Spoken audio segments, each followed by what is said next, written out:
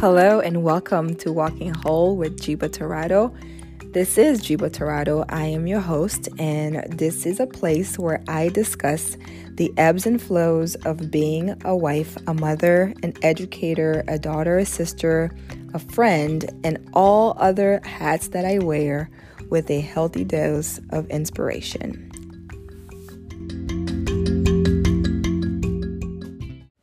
Hello, welcome to Walking Whole with Jiba Torado. This is episode number 12 of season 4, and it's going to be titled, My Father Did the Most.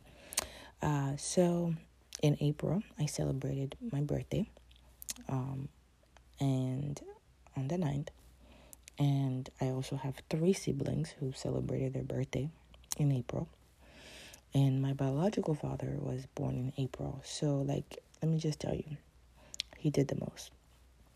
If you don't know why I specifically call him biological father, you just need to go read my book, Wounded to Win.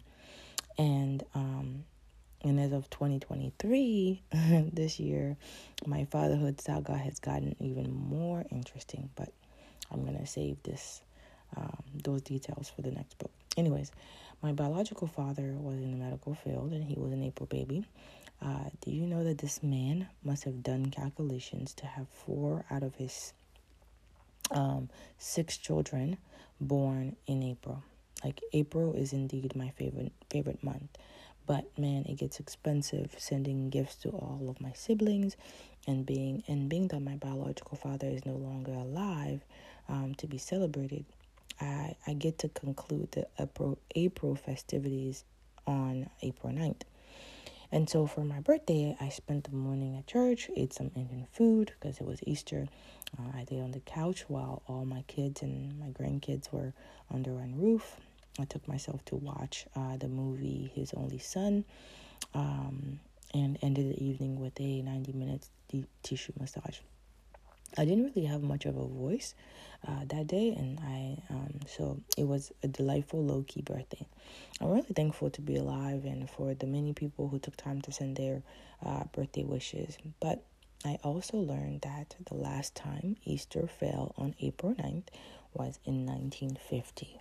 Why do I look up random facts like that? Because it's me. I've never been alive for an Easter on my birthday, but I pray that the Lord keeps me alive for the next one, which is in 2034.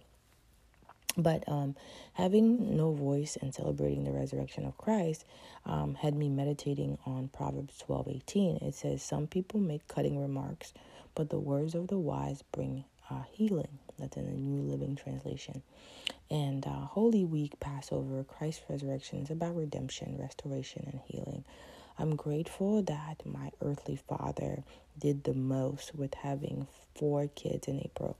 And even more grateful that my heavenly father did the most in being the truth, the way, and the light.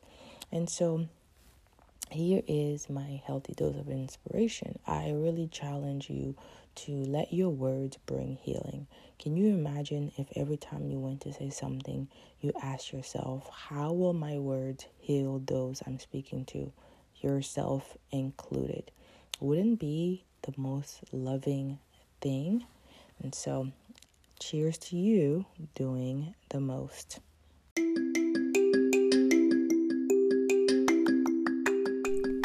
Thank you so much for listening to this episode. If you're enjoying this podcast, please subscribe and share with your circle of influence. I would love to hear from you. Find me on Instagram or Facebook, leave me a message, and let's link arms while walking whole. Until next time, I'm rooting for you.